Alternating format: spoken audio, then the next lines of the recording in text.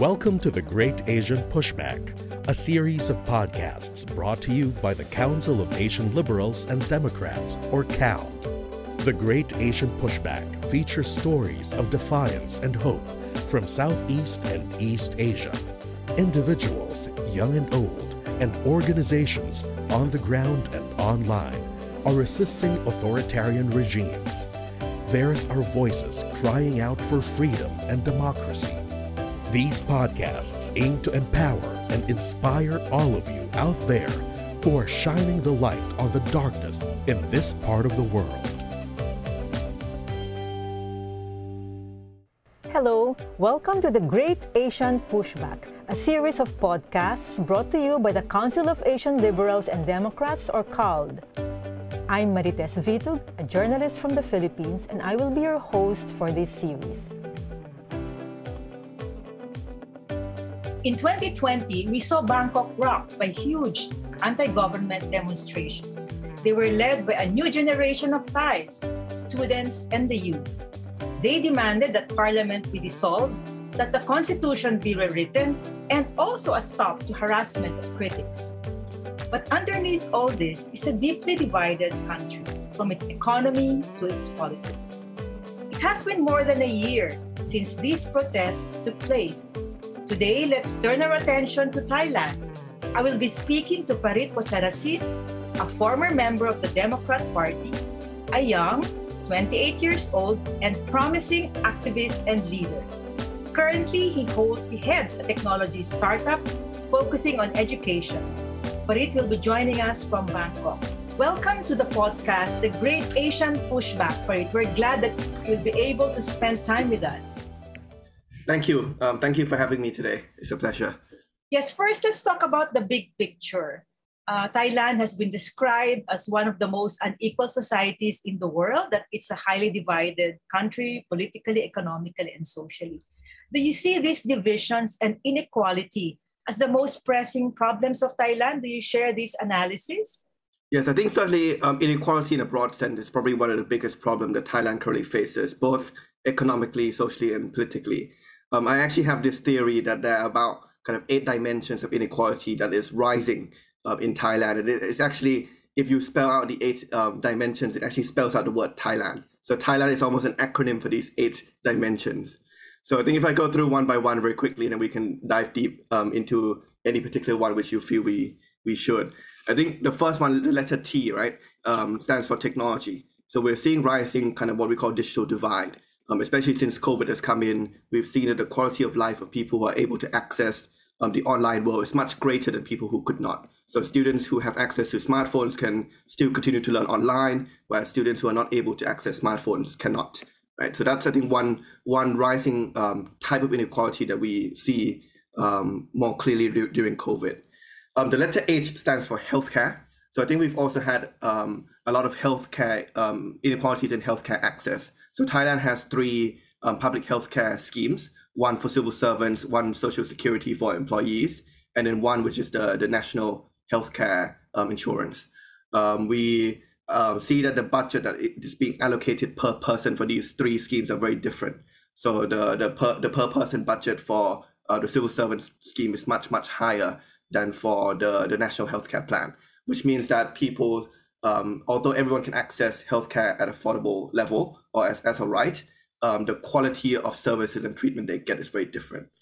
If I go to the third letter A, stands for affluence. So we see rising income inequality and wealth inequality, right? So we're seeing that there have been moves in the past to try and close this gap of wealth inequality. And I think you will see in the Credit Suisse report that Thailand was number 1 a few years ago, and I think it's now number 3 in terms of the most unequal in terms of wealth.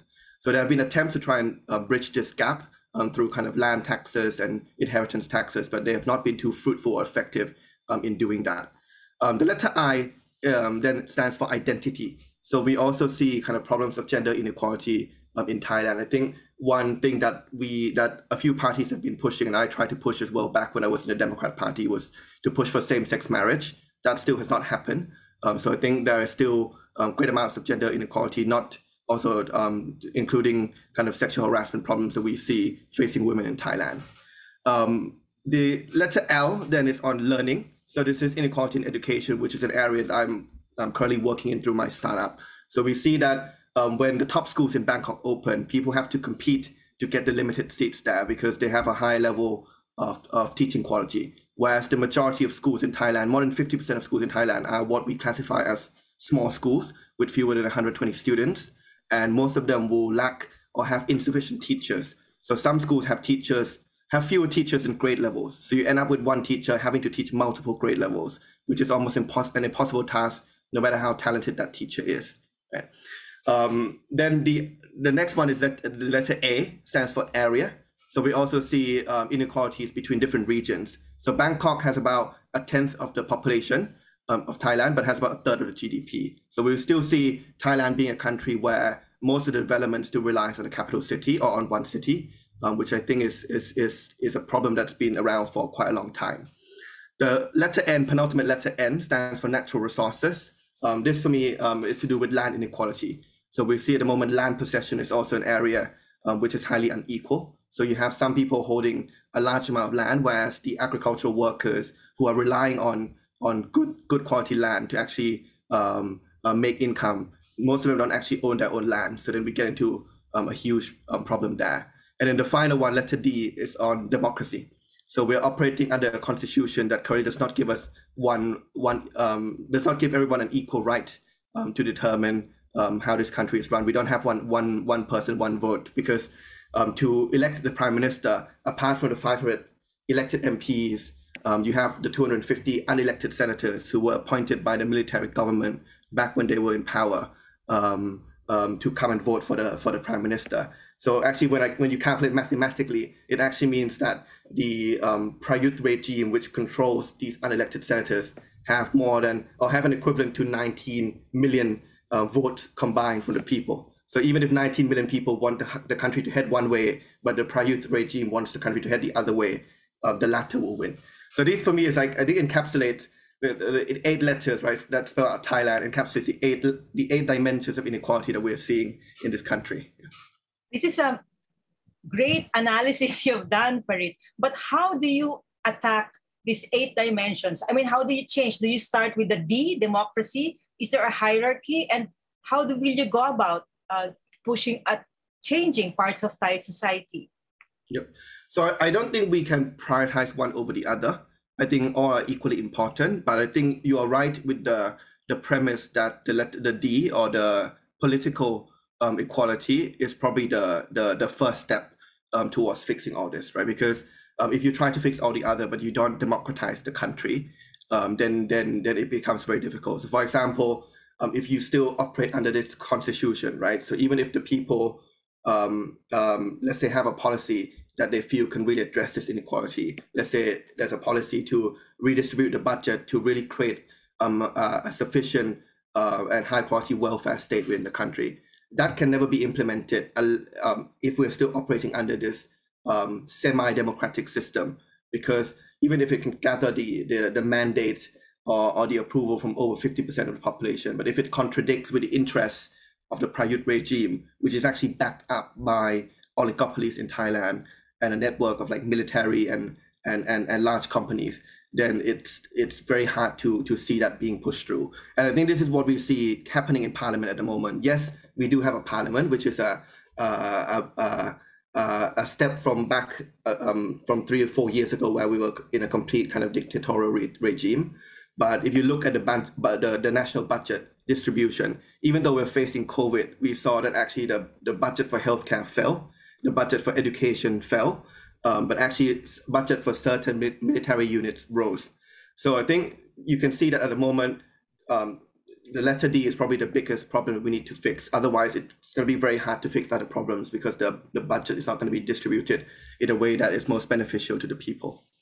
I think you've said this in other interviews, but can you please explain how to fix democracy, or how to make Thai society more democratic? Is it through amending the constitution?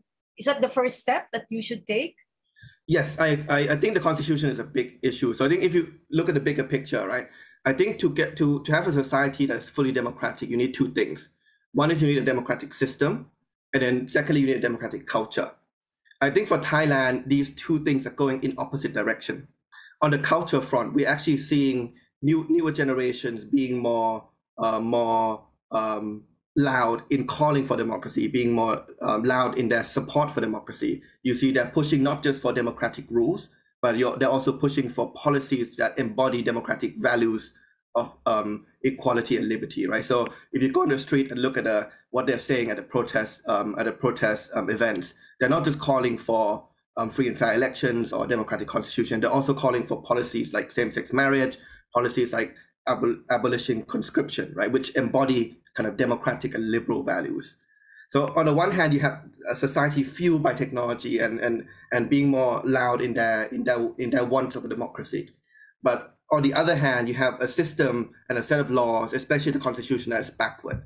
The current constitution, if you assess the content of it, is even less democratic than the constitution that we had 20 years ago, back in 1997. So you see that the country has actually regressed constitutionally. So unless you fix the constitution, I think these two things are going to go in opposite direction, and it's going to create this conflict that we see on the street. In the question of how and what we should do to fix the constitution. So I think firstly, just to give context on what the problem of the current constitution is. So I think the constitution at the moment falls short of democratic standards, both on its origin, process, and content, right? On its origin, the current constitution was not drafted with a lot of participation from the people. It was written by essentially the people in power, the Parit regime back when they were in full dictatorship mode, right? It was written by a few people behind closed doors. And even the current justice minister, who is one of the key ministers under the Parit regime, openly said in an interview that the constitution was designed to serve their interests. So they're quite blatant about this, in the sense that it was written to extend their power beyond after the military government transition towards elections, right? So it has undemocratic origins. It also has an undemocratic process of ratifying. So there was a referendum that was held to ratify the constitution, but it was not a free and fair one. People who opposed the constitution were not allowed to actually freely campaign. A few people came out to talk about why they feel people should not accept the constitution and vote no were actually arrested, right? And if you look at the constitution referendum questions, it was also not a straightforward question, but a very intentionally sophisticated and leading question to get people to vote yes. And then finally, on the content, right, we have a constitution that has increased the powers of many unelected bodies that are controlled by the Parit regime. You have an unelected set of senators who can vote for prime minister. You have the constitutional court and independent organizations who hold the elections being appointed by the senators, who are also appointed by the Parit regime. You have this new mechanic called the 20-year national strategy plan, which on the surface might seem harmless, but it actually says that if any government comes in and doesn't do the policy that is completely in line with this plan that's been written by the Parit regime, then that government could be ousted out of office. So at the moment, it's not being used because Parit is in charge, but if the opposite or different government comes in, then this weapon could be activated as well. So that is the problem with the current constitution. Now, to fix it, it's hard as well, because the constitution also stipulates that to amend any article, you need the approval of at least a third of the 250 Parit-appointed senators. So this is what we've seen over the past 2 years. No matter how much the public has collected signatures to submit a draft into parliament, anything that contradicts the interests of these senators and the Parit regime has been voted down. So this is why people are losing hope with this parliamentary process, whether they can really push through change through that channel. So that's kind of the conundrum that we're in at the moment. But Parit, are you still doing educational campaigns, information campaigns on the Constitution? And are you still hopeful, given that the past efforts to amend the Constitution have reached a dead end? Yes, I'm still hopeful. I think we, in Thailand, if we want to see political change, we really have to remain hopeful, because on paper, it doesn't look that hopeful. But so since I left the Democrat Party after the election, I formed a group called COLLAB, which stands for Constitution Laboratory, where we try to do basically what you mentioned, to educate people about the current problems of the Constitution. So we held workshops, both offline and online, almost like a hackathon style event to get people to come and draft their dream constitution, and in the process understanding what are the problems with the current constitution. And then most recently, we actually joined with another group to form an umbrella group called Resolution, where we actually went around and did a campaign to collect signatures to submit to Parliament. So this is actually a formal channel that is supported by the current law. So if you want to submit a constitutional amendment draft, you need 50,000 signatures from the public. So we went around, did that since April. We now have 150,000 signatures, so 3 times more than what we actually needed that we submitted to Parliament. So hopefully, the process at the moment is they're checking through the signatures to make sure they're valid. And then I think after that, hopefully this draft will be debated in Parliament. I'm thinking probably in the 4th quarter of this year. So we still remain hopeful. And I think the reason that we remain hopeful is because we see that even though on paper it looks like the senators would never vote for anything against their interests, we noticed that in the past couple of times where constitutional amendment drafts were considered in Parliament, even though it didn't get more than a third of the senators, we saw a few senators switching their stance because of public pressure. Right. So when the public pressure was very high back last November, we saw actually there were 50 senators who voted to remove their own powers to elect prime minister, which is probably the key problem, the biggest problem with this current constitution. So we see the direct effect of how people's voices really can switch the senators' stance. So I think we need to remain hopeful that will be the case. So you're doing quite substantial and exciting work on this constitution. Are your signatories just among the youth, the students, or it's representative of a large sector of Thailand? Actually, we haven't done like a formal analysis of this, but at least on the days where I was spending as an admin checking through the documents, I think I noticed not just the youth. I think it's probably true that the youth probably is the larger segment of these 150,000 signatures, but we also see people definitely of all geographies and regions, but I think we also see people of all age groups as well. But I think one interesting thing and one thing that we need to be mindful of is there is always a cost we pay every time we gather signatures. So before our resolution campaign, there was another campaign before us headed by an organization called iLaw. I mean, I was part of this kind of backup team and one of the signatures there as well, but not the forefront. I know. So they gathered 100,000 signatures to submit to Parliament, which was then voted down. So when we did our campaign, even though we were able to get some people who maybe the first time didn't agree with constitutional change and then ended up agreeing the second time, there were also a few drop-offs. So there were people who had signed for the iLaw campaign previously and then said to us, why am I signing again? Last time I signed, look what Parliament did with my signature. So I'm not going to sign again. There's no point. This is very dangerous because as soon as you take away that hope that change can be enabled and enacted through Parliament, through parliamentary politics, then the people will start thinking that the only way that they can get change is to go into the streets, and that is why we are seeing protesters right now. They're not completely wrong in thinking that, right? Because the parliamentary channel has been blocked more and more over the past few years. But don't you see the public protests and the avenue you're using to amend the constitution complement each other? Public pressure from you and also the parliament of the streets. Is that a good combination? Yes, they definitely complement each other. And I think that's important. I mean, this draft that we have gathered, that we've submitted to Parliament, is not going to pass if there's no public pressure. And I think the 2 data points that we saw. So there was a draft that was submitted 2 times on removing senators' power to vote for PM. One time was back in November where public pressure was high. The other time was submitted by political parties back in earlier this year. And you saw that the first time when public pressure was high, 50 senators voted for it.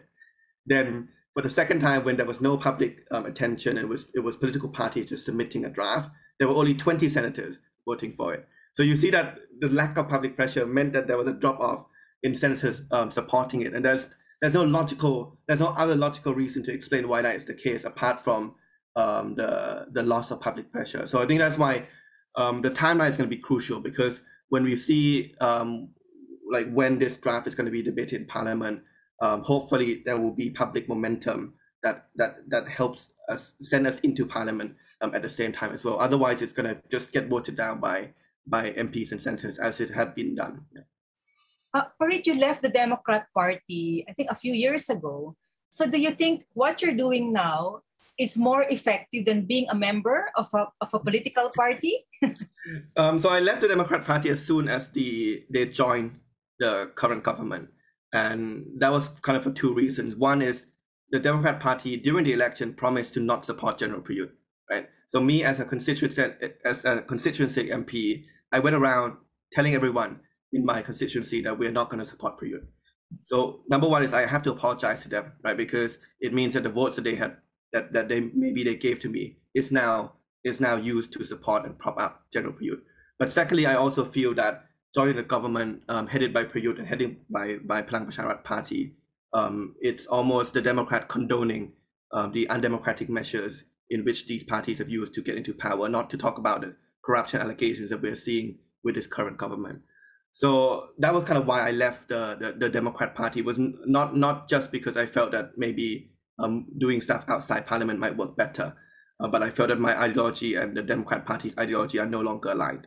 But having said that, I do feel disappointed at the way the Democrat Party have used their position in government to push for or to not push enough for constitutional change, because actually the Democrat Party publicly announced when they joined the government that one of the three preconditions for joining with General Prayut was to amend the constitution. And now we have seen that time has passed like over 2.5 years, but no progress on the constitution at all. The only draft that has been passed, actually was just passed in the second reading yesterday onto the third and final reading, was on the electoral system, which is not like the key problem of this current constitution. And I don't want this to send a message to the public that, look, if you want to amend the constitution, get it passed in parliament, it has to be on issues like the electoral system where parties have things to gain and lose, rather than things that are at the core root or core problem of the constitution, which is the expansion of unelected bodies. So I mean, have been quite disappointed by the way the Democrat Party have used their position to negotiate and push for constitutional amendment. So I had to say whether this route that I'm taking is more effective or not, but at least it's more in line and more true to my ideologies. You know, what's impressive from outside as we watch Thai politics is the participation of the youth. As I've said, you know, the protests, what you're doing to amend the constitution. And then there's also a youth-led party, the Move Forward Party, which apparently has made a big impact on Thai politics. So what, in your analysis, is the impact of this youth-led party, the Move Forward Party? And then we can talk about your plans later. Yeah. So I think Move Forward Party, or back then at the election was a Future Forward Party, really changed Thai politics, and it really disrupted Thai politics in many sense.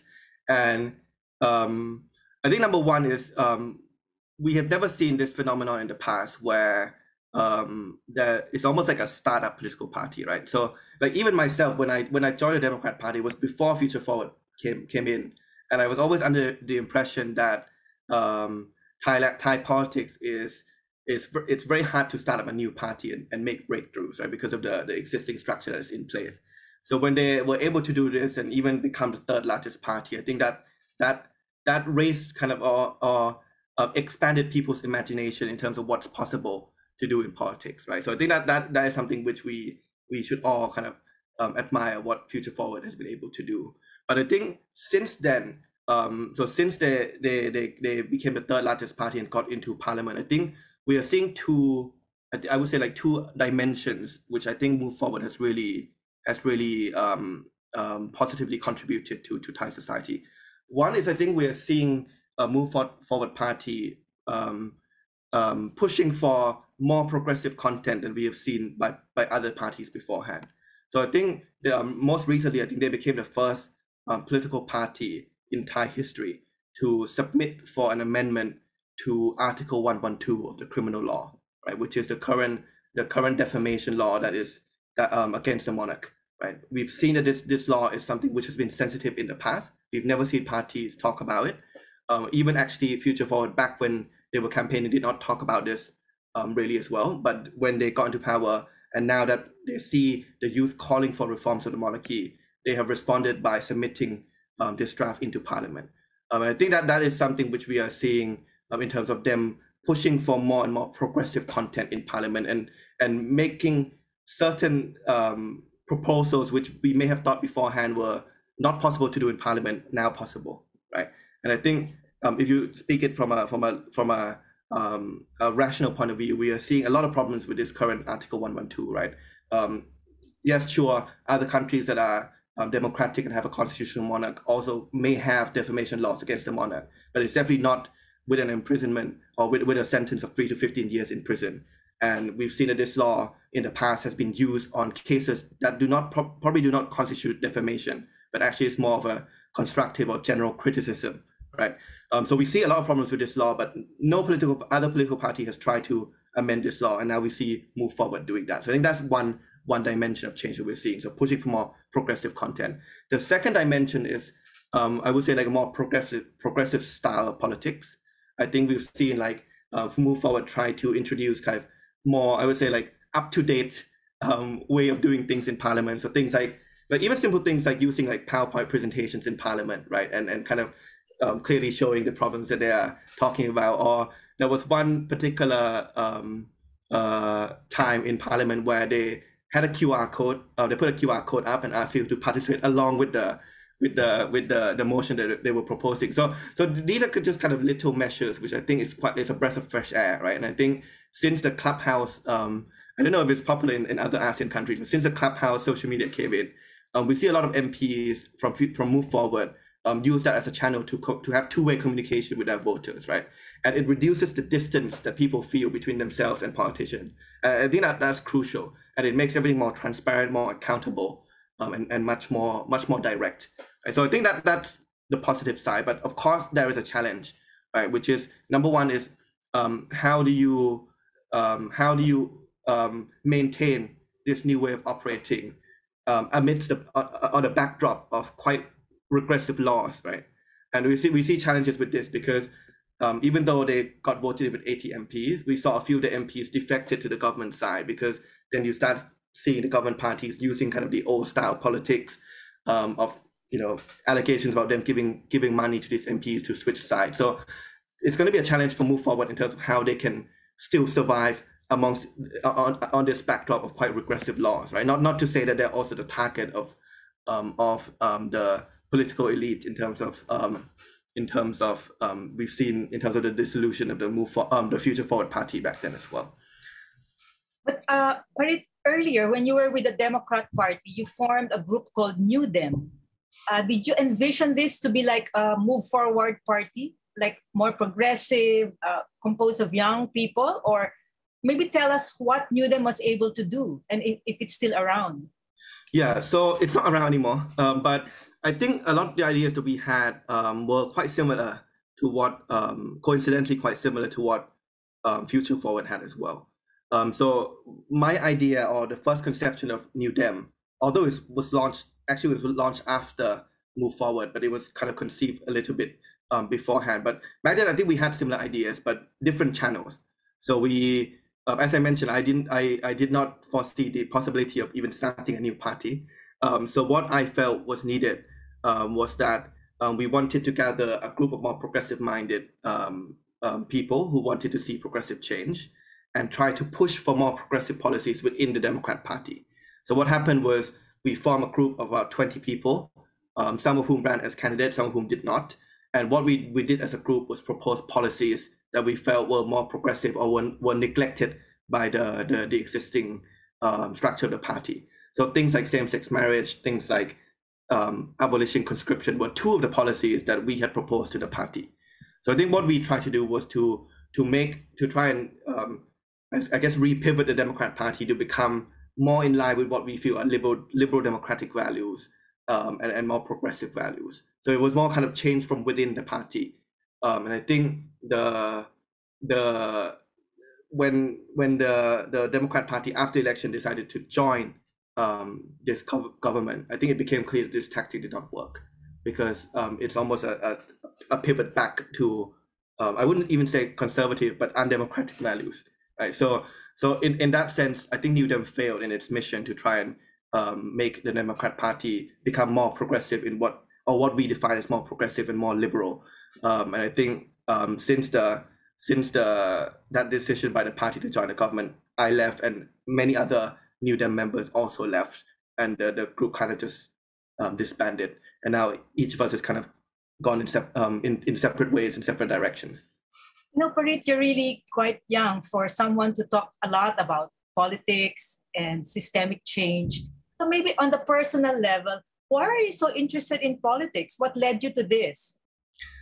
Actually, I have to say, in the landscape of Thai politics, I actually feel old, because if you look at the protest leaders at the moment, they're so much younger than I am. But sorry.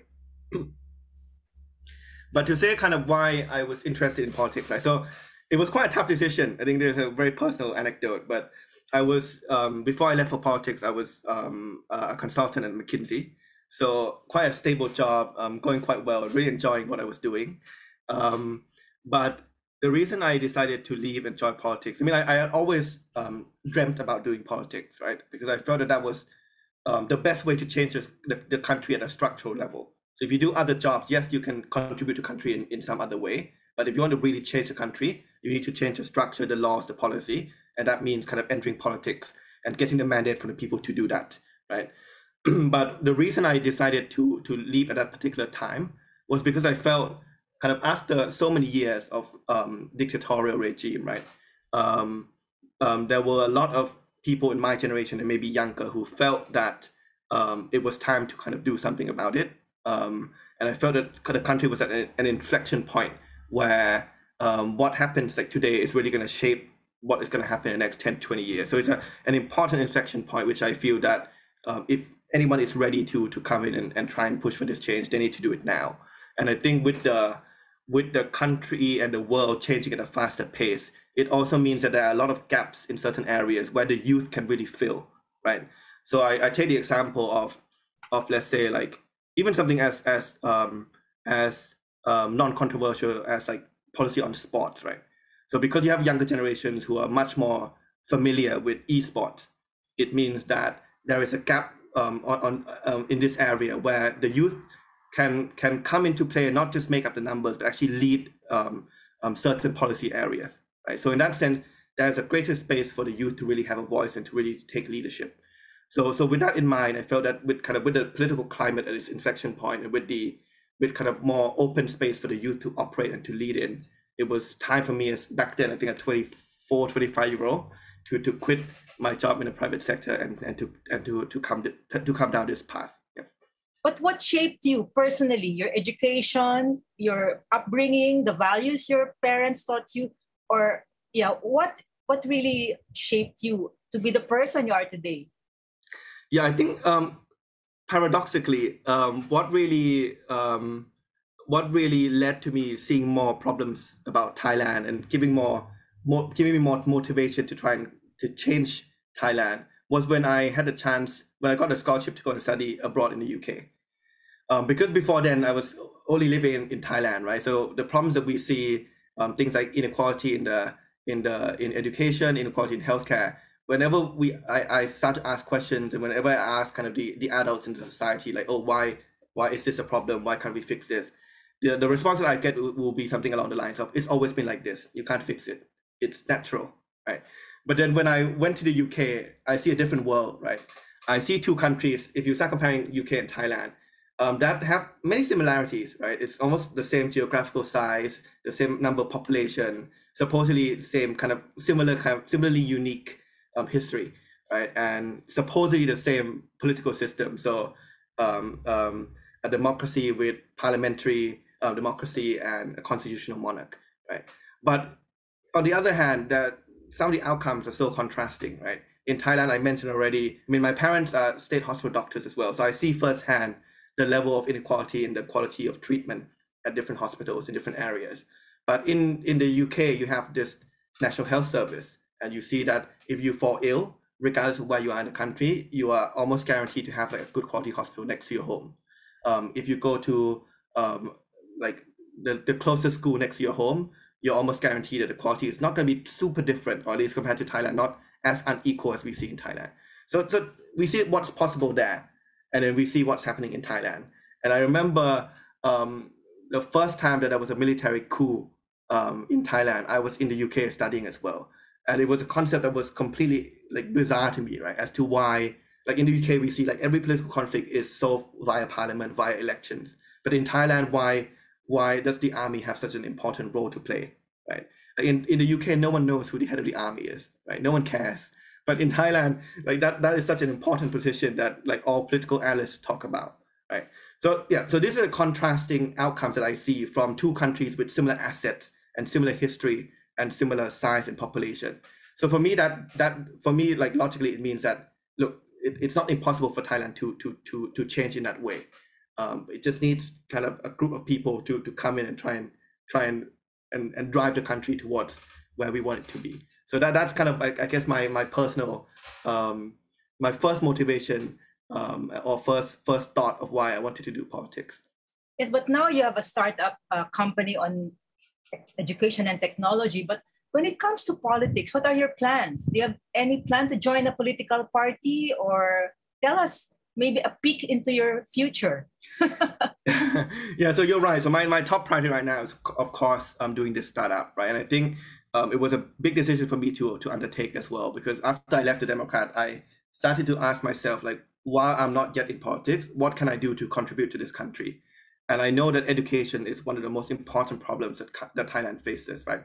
Almost every problem that we see in politics cannot be entirely solved without solving the education system, right? If you want the country to grow economically, you need to equip people with the right skills. That means reforming a very outdated curriculum in Thai education, which does not do enough to equip people with the kind of the competency and the critical thinking or the communication and teamwork skills that are needed.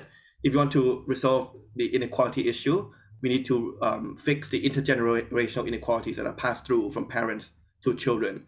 And unless you ensure that every child gets an equal access to high quality education, then that's not possible, right? So that's why kind of I decided, okay, while I'm not yet in politics, I will try and make an impact to the private sector by doing this startup in education technology, right? I still believe that in the long run, if we want to see structural change, I still stick to what I believe that structural change needs to happen through politics. So one day I will hope to return there. And if you ask me kind of what, like, am I working with different political parties? So in our campaign to amend the constitution, I have been working quite closely with the progressive movement, which is of course consists of former members of the Future Forward Party, and I've also kind of been in communication and in discussion with the Move Forward Party as well, especially on policies regarding education. So in that sense, probably ideologically a lot more aligned to what Move Forward Party is doing, what the progressive movement is doing. But in terms of my future and when I will return to politics, I think that's much more up in the air, because my top priority is to get this startup working and make more impact there first. Yes, our final question, Parit. How do you inspire other people, younger people, because you say you feel old in Thai politics, but how do you inspire other younger people to be engaged like you are in hoping to change Thai society? Yeah, I actually don't think they need a lot of inspiring. I think the youth in Thailand right now is more active and more engaged than ever, right? I mean, every time the government does something, we see like social, like if you go on Twitter in Thailand, right, the number one trend is almost always on politics or like a certain policy issue or a certain like action that the government did that day, right? So you see like the youth being very active in terms of not just using their political rights in terms of going to the ballot box and choosing the party that they want to represent them, but also being active in terms of checking and balancing what the government does at every critical step, right? And a lot of the time, these kind of actions have actually resulted in the government shifting its policy. So I remember there was a time where the government was going to use a certain amount of budget to buy new submarines, right? Using a lot of taxpayers' money to buy submarines during the COVID crisis, right? So obviously the youth-led kind of groups started voicing out, like it hit like it became like the #1 hashtag on Twitter, saying like, hey, like, I don't want you to buy submarines, right? And in the end, the government had to back down. So you're seeing that this kind of youth-led movement outside parliament is creating some impact in terms of the government decision. So I think they don't need too much inspiring in terms of like being active politically. I think the greater area which we need to push on is to push the people in power to actually start compromising, right? Because right now, I say the country is almost in a democratic tug of war game. So on the one hand, you have this like youth-led society that is super progressive, super active, super interested in politics, trying to push the country one way. But you have a regressive system, regressive set of laws that is under in the control of a few people that is pushing the country the other way. And now there's a tension, right? And that tension basically is encapsulated or is visualized by protests on the street.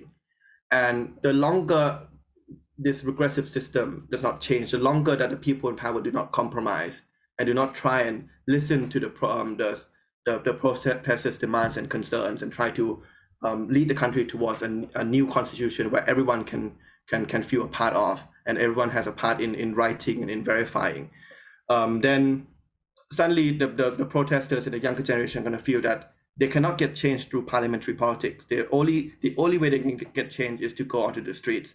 And that is a process that has happened over the past 7 years. If you put yourself in the minds of an average protester right now who's 25 years old, right? When she was 18, instead of voting at her first election, there was a military coup that took that right away from her. Then she has been pretty much, since her university days, been used to just one prime minister. When she was 21, was probably the first time she went to the ballot box, but that was to vote in a constitution referendum where she had very little information to access, right? Then at the general election, she knew that she was up against 250 unelected senators, but she still came out to vote anyway in full force to elect a party that would be her representative. Then 1 year later, that party was dissolved. So she no longer has a representative in parliament. And then the next year, she she signed to submit a constitution draft to parliament, which was voted down. So over the past 7 years, we're talking about a young generation that has been very patient in trying to drive change through actually unfair set of rules that have been put in place by the people in power and have seen that change not happening.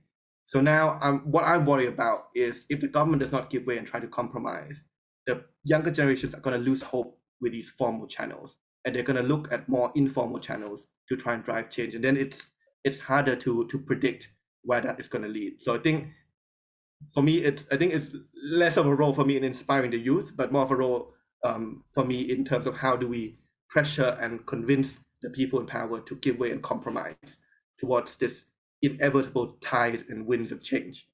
Yes, final question, Parit.